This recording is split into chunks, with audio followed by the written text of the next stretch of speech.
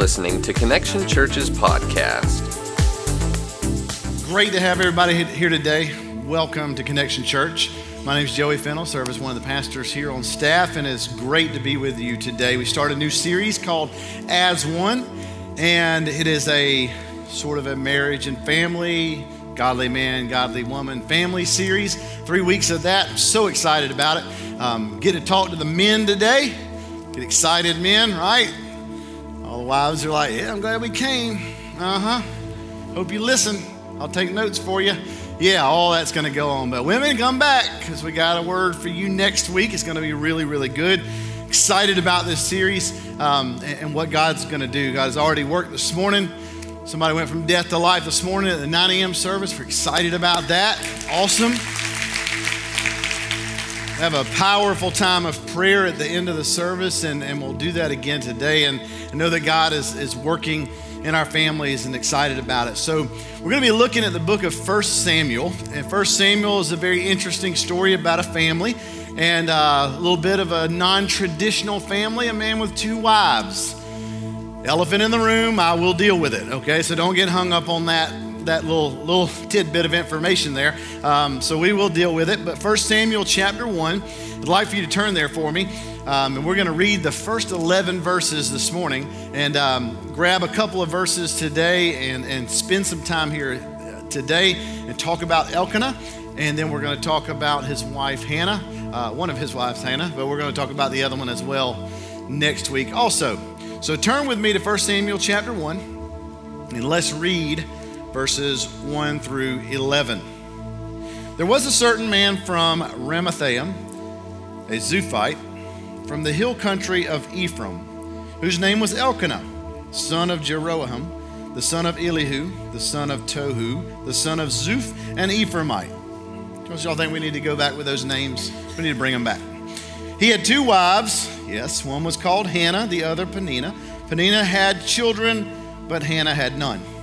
Year after year, this man went up from his town to worship and sacrifice to the Lord Almighty at Shiloh, where Hophni and Phinehas, the 2 sons of Eli, were priests of the Lord.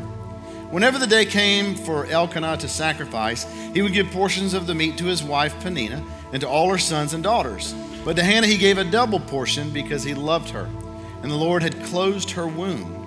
Because the Lord had closed Hannah's womb, her rival kept provoking her in order to irritate her.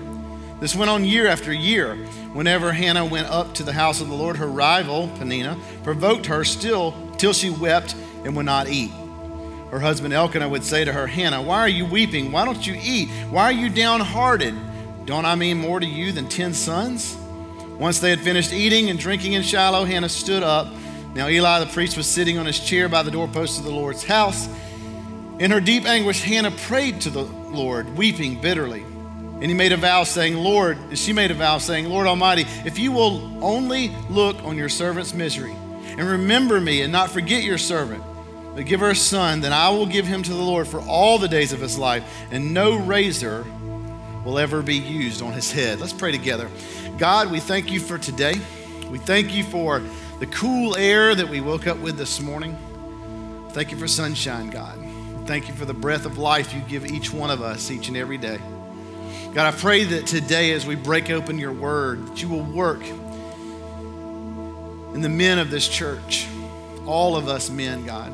Break us where we need to be broken, God. Prod around in our hearts today. Challenge us to become the men you want us to be, the men that reflect you and show who you are by the things that we do, the things that we say, and the attitudes that we have. We pray all this in your son's name. Amen.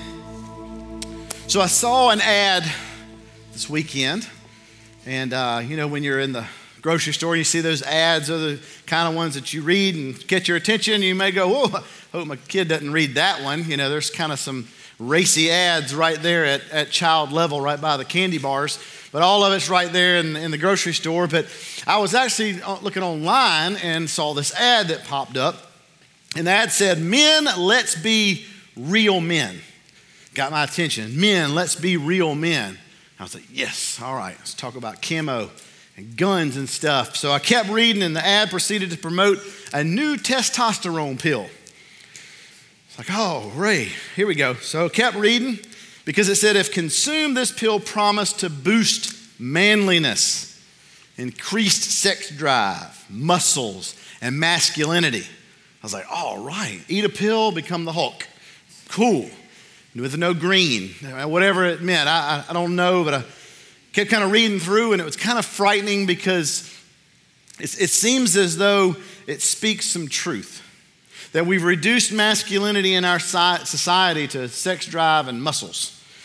That, I don't know about you, but it's kind of ridiculous and far from the definition of masculinity as we look in Scripture and what a godly man really is. Because the truth is there's much more to being a man than strong muscles and a good libido. Far more than cars and athletic ability. All the meaningless things in our society used to define manhood. And I think a few things like honesty and strength and purity, humility and compassion are some great ways to measure masculinity and manhood. But kind of difficult for us, right, men? Kind of difficult for us to do those things. We would like to have those things, but it's difficult. Sometimes it's difficult to be honest, pure, have strength, humility, and compassion. Some of us say, I am a Christian. I have a favorite Bible verse. I go to church. We've heard it all. We say those things. And those things may be true, but it's a hard realization to come to this point and this question that I have for you this morning. Are you a Christian boy or are you a godly man? Are you a Christian boy or are you a godly man? Now, this sermon is not just for dads. It's not just for one group. It's basically for all dudes, okay? We'll just group us together in dudes. I don't get called dude much anymore unless, it's degrading or just somebody is, I don't know. I don't know. I had my eyes open this week. On Friday, I went to eat lunch with my wife at Julia P. Bryant, and I sat down, and this little girl comes over to me, and she says, Lisa introduces me to her, this is my husband. And she goes, oh, I thought that was your granddaddy here. She has one less third grader, and ain't nothing for me to punch a third grader right in the mouth. It's tough having old hair, but we have to deal with that. And dads, it's not easy being a dad. We spend the first little while in life trying to teach our kids to talk and walk, and then we spend another part of their lives telling them to sit down and be quiet, right? It just kind of changes up. In the Webster's dictionary, this is kind of interesting that the word father comes right before fatigued, and it comes right after fat-headed. Not really sure what that means either, but it's kind of sandwiched right between fatigued and fat-headed. And society has done such a wonderful job of making the American father into a meathead. It's even referred to as Homer Simpson syndrome. There's a name for that when Disney makes shows and makes the dad out to be an idiot, an imbecile, the butt of all the jokes. We've come a long way from Andy Griffith, haven't we? We've come a long way from a man standing up in his family and leading it and being a spiritual leader, not a dictator, but a man of God. Mark Twain once said, when I was a boy of 14, my father was so ignorant, I could hardly stand to have the old man around. When I got to be 21, I was astonished at how much the old man learned in 7 years. That'll sink in just a minute if you do the math. But let me fill you in on some background, the book of Samuel. He jumps right in here. He jumps right in and gets right in our face, but this is during the days when judges still ruled Israel, possibly during the closing years of Samson's life, and this is taking place. But to answer the question of, are you a Christian boy or are you a godly man? I want us to look at 4 different characteristics of Elkanah's life. And that first characteristic is he set an example of worship and service. He sets an example of worship and service. See, he was concerned with worshiping God in verse 3. And this speaks more of him than stating his wealth or his physical appearance, his libido, his fame, his fortune, etc. But he did not go to worship alone. His family accompanied him. If you look all the way to verse 21, he led the way. He led the way to worship. He was not dragged to church. And men, let me just pause here and thank you for being here. Thank you so much for being here. Those of you especially who are with your family, thank you for being here. Because it's not that easy. Ladies who are dating right now, if you're having trouble getting your boyfriend to church, that's not going to change when you marry him. That will only get worse. Men who are being dragged to church, and it happens, it's kind of humorous. It's really humorous. It was very easy when we were at the high school to kind of stand in one of the windows and watch the parking lot. It's a little bit more difficult here, but it still happens. And it's so funny to watch out there, and you see people driving up, and you can just assume what's going on in the car. You know, nothing's going right at the house, right? And there's just that. We're not talking about when we're going to eat or where we're going to eat when we get out of church. We're not talking about that right now. And it just gets escalated. I can't believe we got to park over here in this nasty, non-paved parking lot over here by this shed. There's nowhere for me to park. I get stuff all over my shoes. I got sand spurs by the time I get there. We get out of the car. Somebody says good morning. You're like, hey, good morning. Welcome to church. We change it just like that, right? But we get dragged here for some men. And I challenge you, men, stand up and be that leader. Be the one who brings your family to church. He trained his family to worship by supplying them with individual sacrifices, portions of the sacrifice. In that culture, they would bring a sacrifice to the altar. They would make sacrifices in worship. And he gave each of them a portion. He was the example. He set the example of how to worship. Men, if we set the example as to how to worship, our kids will follow that. Elkanah was that kind of father. The Bible says each year Elkanah would travel to Shiloh to worship and sacrifice to the Lord of heaven's armies at the tabernacle. Each year there were 3 special occasions, 3 special religious festivals held at the tabernacle. They would have to walk over 20 kilometers on foot through this blistering desert, and Elkanah never missed one. And after spending the whole weekend worshiping in the house of the Lord, he went to worship the Lord once more, it says in verse 19. So they've worshiped all weekend, and he has to have one more worship service. And I think it's so important for Elkanah to worship that it has to be important when he was at home. He would travel this far to worship. We can just assume how important worship was for him at home. And I challenge you men to think about that. How do your kids see you worshiping? It's what every child needs in a father. Dads, if you love God and love to worship him, your kids will too. The statistics are very astonishing because if you don't worship him, they won't either. Statistics tell us that families, when mom is a regular churchgoer but dad isn't, 37% of kids continue to go to worship sporadically when they grow up. On the other hand, in households where dads attend church regularly, 78% of the kids will still attend church when they grow up. And here's an interesting fact. And in families where dad attends church but mom doesn't, it actually goes up to 84%. Now, moms, don't be the sacrificial lamb and go, well, I'll stay home. Maybe it'll increase our church attendance later. No, I think that's what it means. I really point this even to in divorced families. Men who are being fathers to their kids, and they see you going to church, and they're going to church with you, it's going to increase. But kids, watch the way we worship. So dads, let's be godly fathers so that our children can find a father in God. So important. So not only does it show the importance of worship, is that one of his characteristics, but he also loved his wife. He loved his wife. He loved Hannah, his wife.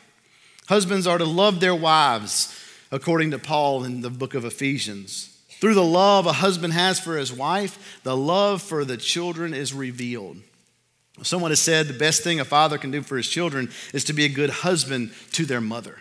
And I think that's so important. And I have this theory that I use all the time in therapy with couples is that there's a husband, there's a wife, and both have relationships with God. Of course, this is with Christian couples, not with non-Christian couples.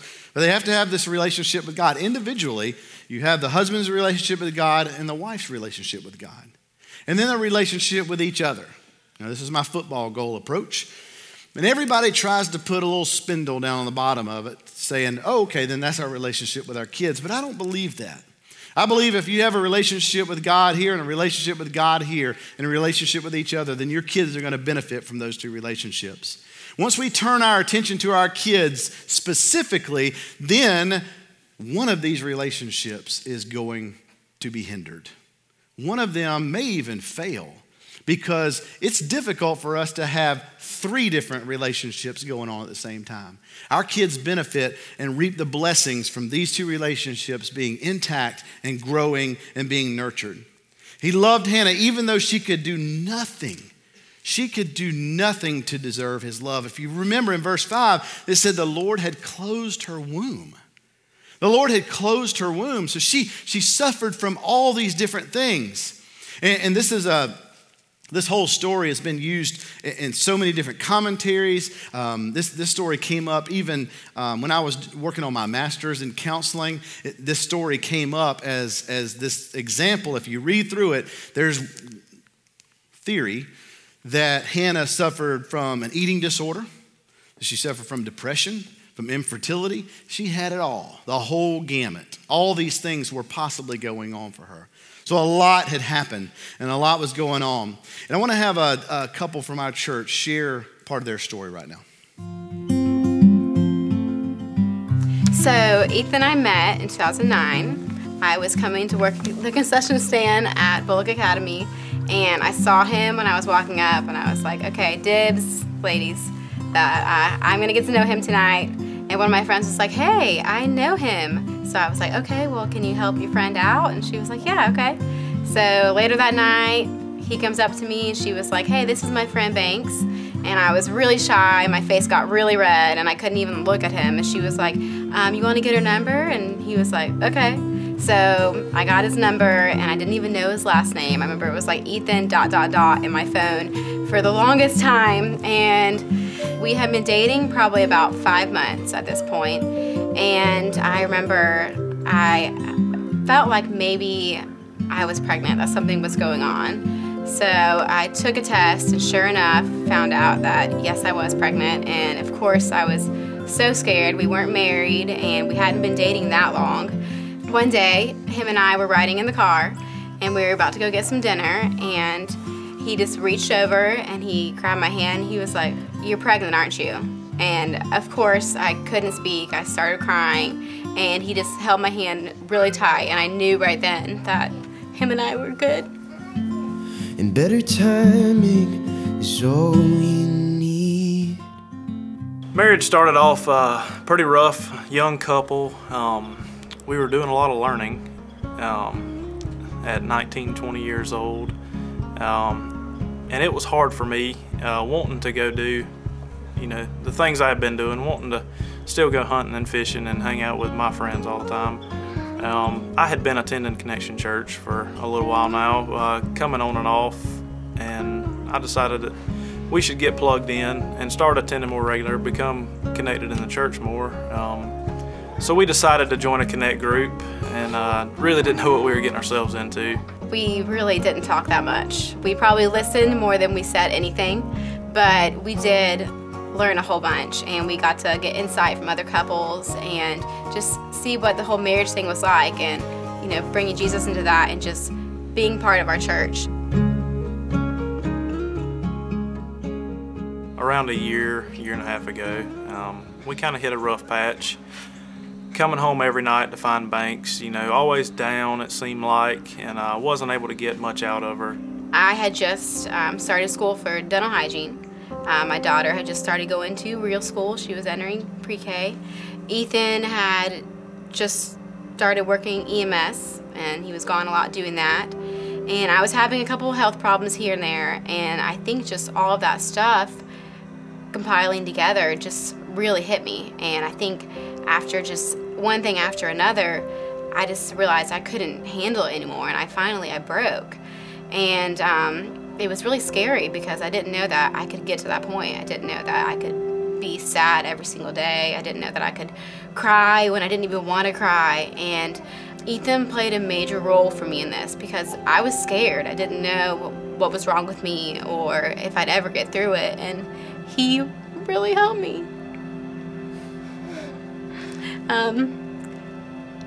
he did everything for our family at that point. I knew it was my job and my role to, step up and help comfort her and lead her through it. And with the help of Friends Connect Group, it was just a struggle that we got through, and we're stronger now because of it. I feel like Ethan stepped up during this time because he knew as a husband that was one of his roles. And instead of him, drifting away, he just got even closer to me and became more involved, and he wasn't going to give up. And I'm so glad that he didn't, because that's exactly what I needed. The trials haven't gotten easier, but we've grown closer through all of them. And through everything we've been through, God's been right there helping us along through all of it.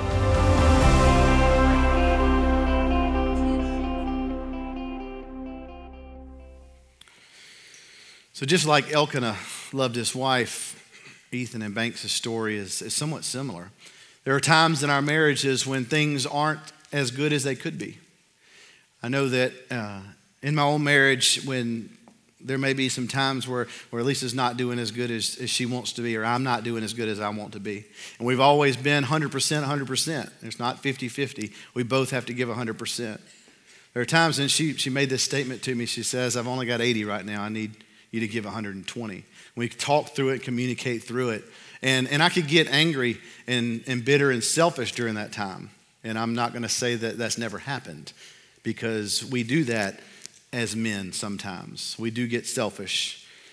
But the Bible instructs, husband, love your wives as Christ loved the church and gave himself for it. He died for the church, and that's what Elkanah did. That was his attitude. He loved Hannah very much, and he showed it.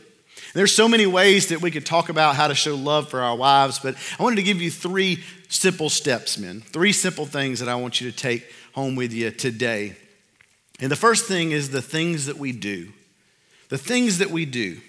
That's how Elkanah showed his love. At dinner time, the Bible says, but to Hannah he gave a double portion because he loved her. And some of you be like, I don't need a double portion, so don't do that, husband, right?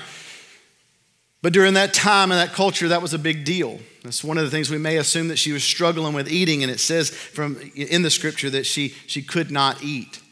It's such a small but significant act, but Elkanah loved his wife, and he wanted to show her in the simple acts of service. And husbands, we can do that. You can do the same for your wife. Boyfriends, you can do the same for your girlfriend. Young men who don't have girlfriends, start doing that now. Start cherishing ladies. Start cherishing them and serving them. Make the bed in the morning, men. No amens. Thought we might get a couple. Do the dishes. Don't leave your underwear on the floor anymore. Pick up your drawers, dude. Take her on a date from time to time. Have a date night. Buy her flowers every once in a while. Do the little things. Do the little things that work. Put down the flipping toilet seat. Just as a matter of help there. I love in my office when couples come in, the guy uses the restroom. I love trying to sneak back in there and just check it out, I'm like, I know what y'all's problem is. All right, what is it? You left the toilet seat up. What? Yeah, you're probably selfish and you want your way all the time. So, and your mama probably made it that way for you, right? So it's very therapeutic, They can figure out your marriage just by the toilet seat being up or down.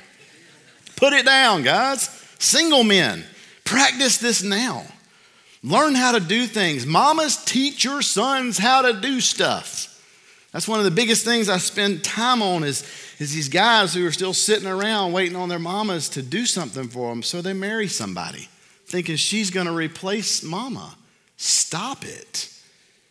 Get off your behind and do something. Now, I've gone to meddling. Let me get back to preaching. All right. Tell you a little secret about us guys. We cherish the attaboys. Right, guys? Why is it that when we get home, there is not a marching band to greet us? Come on now, guys. Come with me, right? Why is it when we get home, everything doesn't stop and lights come on and like music plays and everybody stops and goes, oh, daddy's home, husband's home. Look at, oh, you must have worked so hard today. We cherish you. And they roll out this carpet and we walk in and, we're seated and they bring us stuff and fans are going. That's how we feel, ladies. That's really how, it would be nice to do that. So when I do the dishes, I'm slaving over the dishes and get them all done and go sit down or whatever's next. And Lisa says to me, thank you so much for doing the dishes. Oh, man, what a feeling. I want to grab the dishcloth, walk over, boom, spike the dishcloth, do a little touchdown dance. You know what I mean? The best one I could come up with. It's freaky and freaked everybody out just then, but that's exciting for us. That's all we need is a little pat on the back. Makes us feel so good, but we love those attaboys. So the things that we do are so important. The second thing, the things that we say. Men, the things that we say. Elkanah also showed love through words. During the meal in verse 8, he says, her husband Elkanah would say to her, Hannah, why are you weeping? Why don't you eat? Why are you downhearted? Why are you depressed? Don't I mean more to you than 10 sons? Gosh, he was so close to getting it right. Typical man, right? I know these things are wrong, but look, you got me, right? I know you ladies, your husband never does anything like that. But for the people watching online later, probably would be for them who have selfish husbands and think that the world revolves around us. But I know none of that affects us in here. So we'll talk about everybody else for just a minute, right? He saw his wife was hurting and he used words to encourage her and he almost got it right. And so many of us men, we almost get it right so many times, but let's really work and be diligent on getting it right. And meeting our wives where they are, meeting our girlfriends where they are, cherishing them, doting over them, laying down our lives for them. That's what we ought to do. Communication is such a key in marriage, to be together and to talk to each other. Men use about 1,200 words per day. And women use about 12,000 words per day with gusts up to 20,000. Okay? Few more here and there, but that's just how it is. We communicate differently. So when my wife says to me, we're going to go out to eat with so-and-so this weekend, I hope that's okay and looking forward to that. At that point, all I need to know is where and what time and maybe what to wear, but that's not that important either, right? So when she begins to talk about, you remember we went out the last time she had that dress on. I really liked the dress and I wanted to go try to find one similar to that because I like the way it fit her. And I think it would fit me kind of the same way if, hoping it wouldn't make my butt too big. And all that stuff comes out and the fog has descended over my eyes because I don't care. I don't care about any of that. That doesn't mean I don't care about her. I just don't use that many words. So in order for us to work towards each other, I have to listen more. I have to focus on listening more, and she needs to learn how to talk less from time to time because we're working towards each other.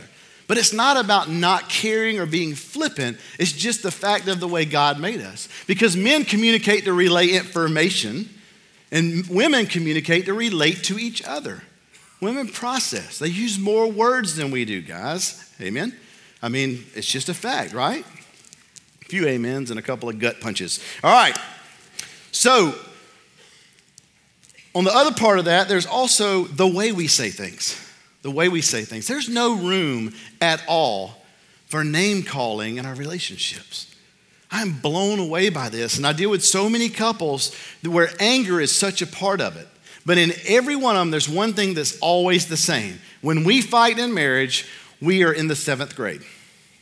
We all go back to the 7th grade. We slam doors, we yell things, we talk about each other's mama. All that happens in our marriage, right? Why is that? That's what we go back to. So not only are we acting like 7th graders, but we are processing information and thinking like 7th graders. That's dangerous. Right? That is very dangerous in marriage to do that. But anger is a healthy portion of our marriages, and fighting is a healthy portion of marriages, but it must be done fairly, and it must be done in love, because fighting and going through things and having tension in marriage increases all types of intimacy and passion for each other, and it's part of who we are. So not only the things we do, the things we say, but who do we portray? Who do you portray in your marriage? Let's get really down to the nitty-gritty here and talk about this. Men, who do you look like? Who do you look like in your marriage? When people are around you, who would they mistake you for? Who would they mistake you for in your marriage? Men, love your wife as Christ loved the church and laid his life down for her. Because a marriage between man and a woman represents Christ and the church. The unconditional love, the devotion, the adoration, the sacrifice, the joining together. It represents how much Jesus Christ loved us, his body, his church, his bride. Our neighbors should be able to look at our marriages and see Jesus' love in them. Our wives should be able to look at us men and see Jesus laying down his life for them. It literally all points back to Jesus. Husbands, let's be like Elkanah and love our wives with the things that we do, the things that we say, and who we portray. Now, I don't want to pat Elkanah on the back here too much because he does have 2 wives. We have to address the elephant in the room, right? This is culturally accepted. Polygamy was culturally accepted in the Old Testament. But if you read verse after verse, story after story in the Old Testament, it never ends well. It always ends with somebody crying, if you really get technical about it. It never works. It's never a good thing.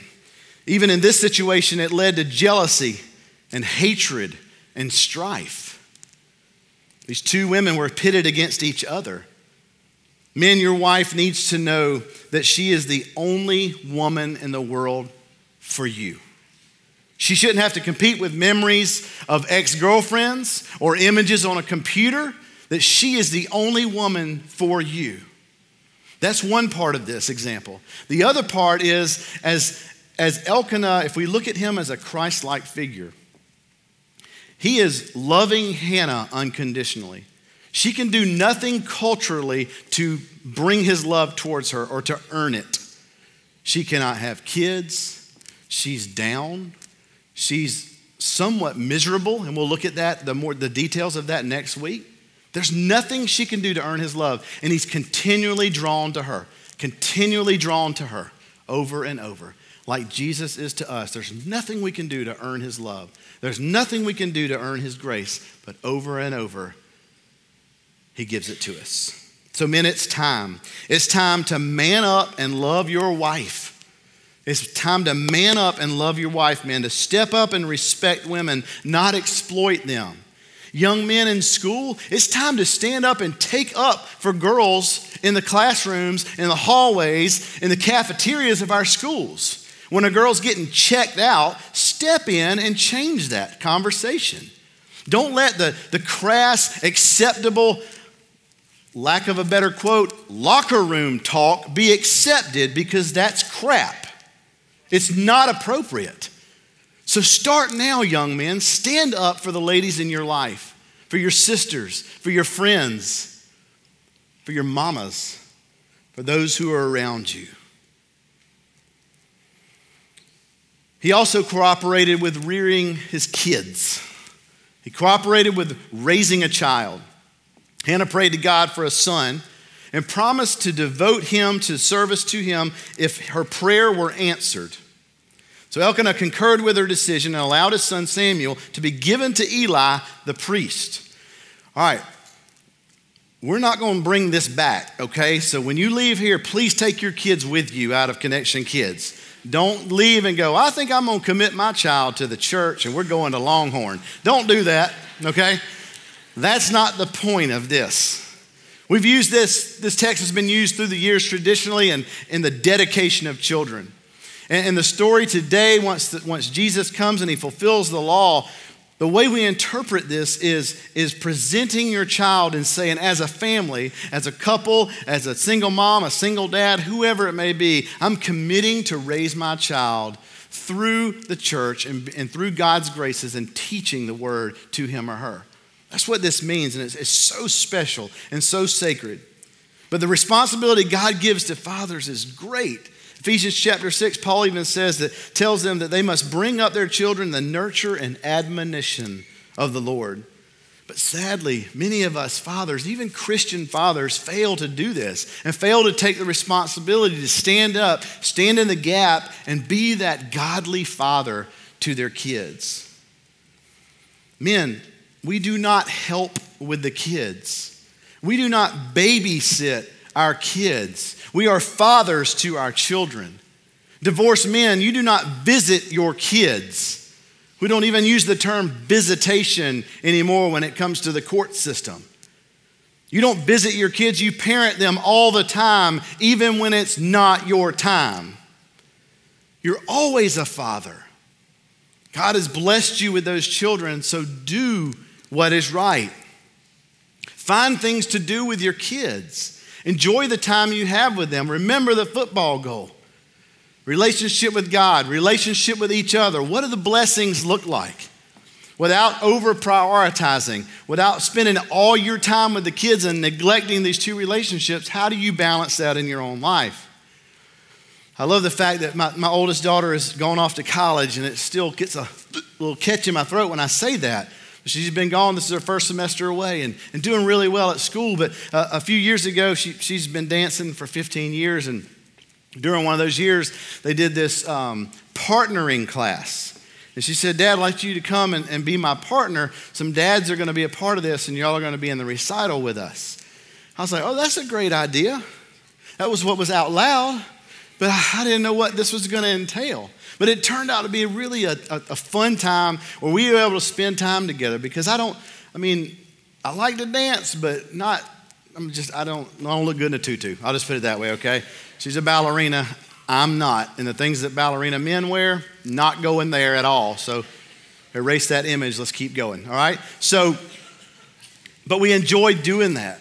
My son, he loves ball. I'm passionate about baseball, love playing myself. So we do a lot of travel ball, and I love watching him play. And sometimes even the evenings, I'll come home and he wants me to throw. And I fail at that a lot of times, because that's the last thing I want to do after work. And I'm looking for the band. They're not there, but my son wants to throw.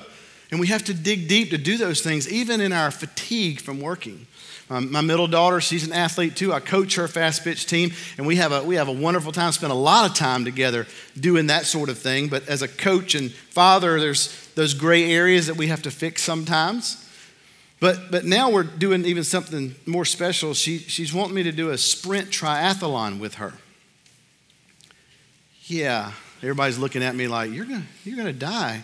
And so sprint triathlons, not as long as a regular triathlon, but still as deadly. And so she had said, we had talked about, she goes, I really want you to do this with me. I want you to, be around. We've always talked about, I want you to be around and walk me down the aisle. And I'm thinking, after working out a little bit, I may not make it to your wedding. I may not make it to Christmas, if we keep this up. But we run a couple of days a week, running like 2.5 miles. And I can keep up with her to the end of the driveway. And then she kind of goes off. And there's not a lot of time together, because I can't talk. I'm just working on breathing and keeping that pace. And I have 2 goals: to finish and not die, and not in that particular order.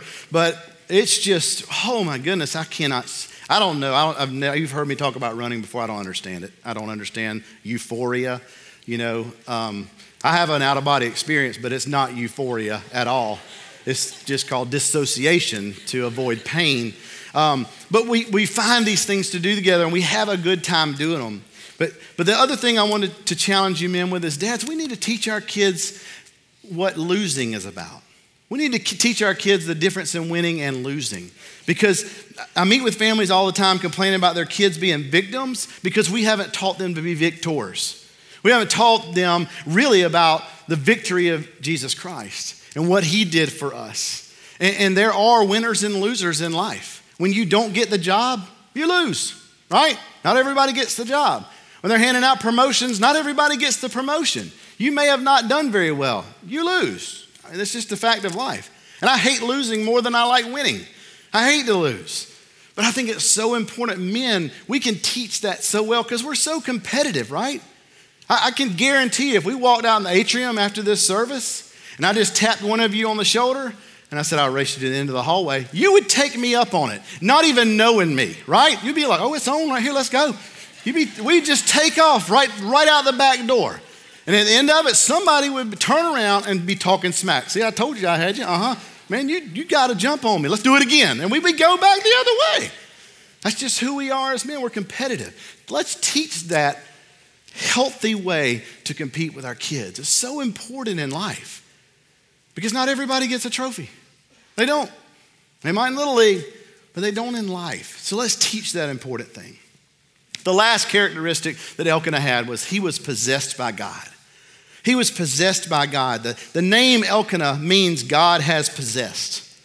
He was the man he was, the husband he was, the father he was, because he was possessed by God. He had given himself to God. And that's where his success came from, because he thought all these things were important, being possessed by God. His name even meant it. And I hope you know this, but we have the unbelievable privilege of having, to me, the most amazing pastor on earth to be pastoring this church in Brandon Williams. Unbelievable guy. And I think he's God-possessed. There's no doubt about that to me. He is the most passionate and empathetic person I think I've ever been around in my life. And he loves this congregation, this church, more than anything in the world. I mean, absolutely loves what he does. And it's a really huge thing. And if you realize, this past Thursday we celebrated 8 years. 8-year anniversary for Connection Church. Is that amazing? 8 years? And the crazy thing is that in 8 years, we've gone from 7 people in a pond house to having our own facility, 2 campuses with a third that's about to launch the first of the year in Dublin. Crazy. And all that, those launches have happened in the last year and a half or so. So it's a lot that's going on. One of the craziest things about Brandon, though, is in 8 years, he's never stopped. He's never taken a break. And if you know Brandon Williams, he is a little stubborn. Okay? Not going to share anything he wouldn't want me to share, but he is stubborn as a mule when it comes to taking time off. I mean, really taking time off. Just not preaching is not time off because it's constantly going. Brandon's not one to sit around and not do anything. But that's a very, very important thing. So I'm going to let him actually just tell you a couple things right now. Hey, church. I want to share a little of what's been going on in my life lately. We celebrated our 8-year anniversary at the church this week on November 17th. In that 8 years, we've seen God do more than we could have ever imagined. It's truly been a remarkable journey, and I truly believe the best is yet to come. However, the last 8 years has taken a heavy toll on me personally. Over the last 2 to 3 years, I've experienced extreme fatigue, bouts of depression, and other medical issues. In fact, I've been diagnosed with a virus, I'm not contagious by the way, that is known to cause many of the symptoms that I've had. Unfortunately, there's really no medical cure for this virus, and the only way to heal from it is to get rest. That means, in many ways, I'm going to have to shut my body down for a while. I said for a while, not for good. So here's what it looks like. I won't be preaching for the next few weeks. I'll also have a modified schedule at the office during that period of time. This is a difficult time for me because I've never wanted to let you down. In a way, I feel like I'm leaving my fellow soldiers in the trenches to fight the battle, and that hurts me deeply. Yet I know that this is necessary for me to be the person God wants me to be for my family and for you. I want to be healthy so that I can lead well in all areas of my life. I don't expect everyone to understand, but I do hope you all know that I've never held anything back from you, and I'm not going to start now. I feel like there are 2 options for us moving forward. The first is to shrink back in fear and lose the vision that God's given us. In reality, that's not an option, and it's completely irrational and unnecessary. The second option is to rally behind the vision and keep pressing forward. This is what I expect to see happen. I expect that God will continue to save people. I expect that God will continue to change people's hearts. I expect that God will continue to work in marriages. I expect that people will be healed emotionally, spiritually, and physically. I expect that God will continue to use you to do all of these things.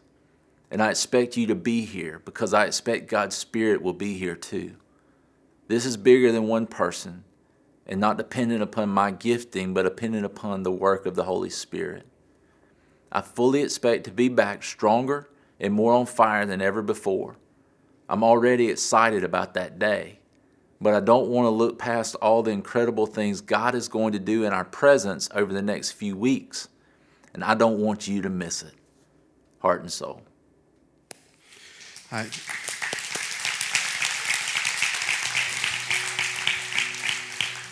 I can't wait for you to hear the rest of this story that's actually unfolding as we speak.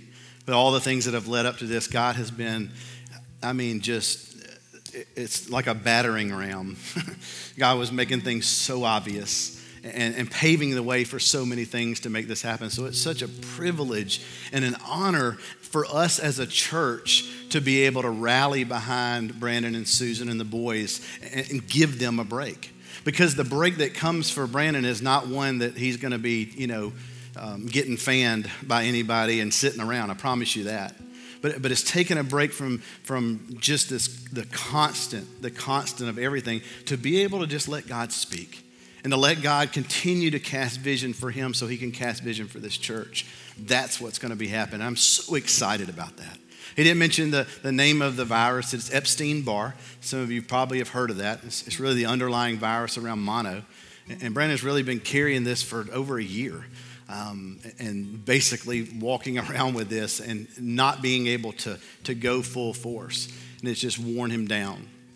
So we ask that you pray for them, pray for their family during this time. They're not going to disappear or anything like. You're probably going to see them around. Just give them encouragement. Again, such a privilege to be able to do this. Every pastor needs to do this. Every pastor needs time away to be able to breathe and to pray and allow God to speak. And I know that Brandon, just like Elkanah, is a possessed man, which takes us back to the question. It takes us back to the question of, are you a Christian boy, men, or are you a godly man? Are you a Christian boy or are you a godly man? Do you say that God is number one? Or do you actually love God more than your girlfriend or your wife? Can you recite Bible verses or do you live them out? Are you going to church or are you being the church? In relationships, are you merely respecting her purity or are you protecting her purity? Are you leading her closer to yourself or are you leading her closer to God? Do you say, I'm praying for you, or are you praying with her? Do people see Jesus in you? So answering yes to the first questions is good, but those are religious questions. They're kind of like rules or even laws to follow. A checklist. I read my Bible. I prayed. I learned a Bible verse. But Jesus came to fulfill the law. He came to fulfill the law. Laws don't make people love. Laws do not make people love. Matthew chapter 5, verse 21 says, you have heard that it was said to the people long ago, you shall not murder, and anyone who murders will be subject to judgment. But I tell you that anyone who is angry with a brother or sister will be subject to judgment. Jesus raised it to the next level. He raised the bar to the next level. See, when the personal, intimate relationship with God comes into play, law and religion are not only fulfilled, but they're raised to the next level. They're raised to the next level. So you may be a Christian boy who fulfills the religious question, and that's good. But a godly man raises it to the next level.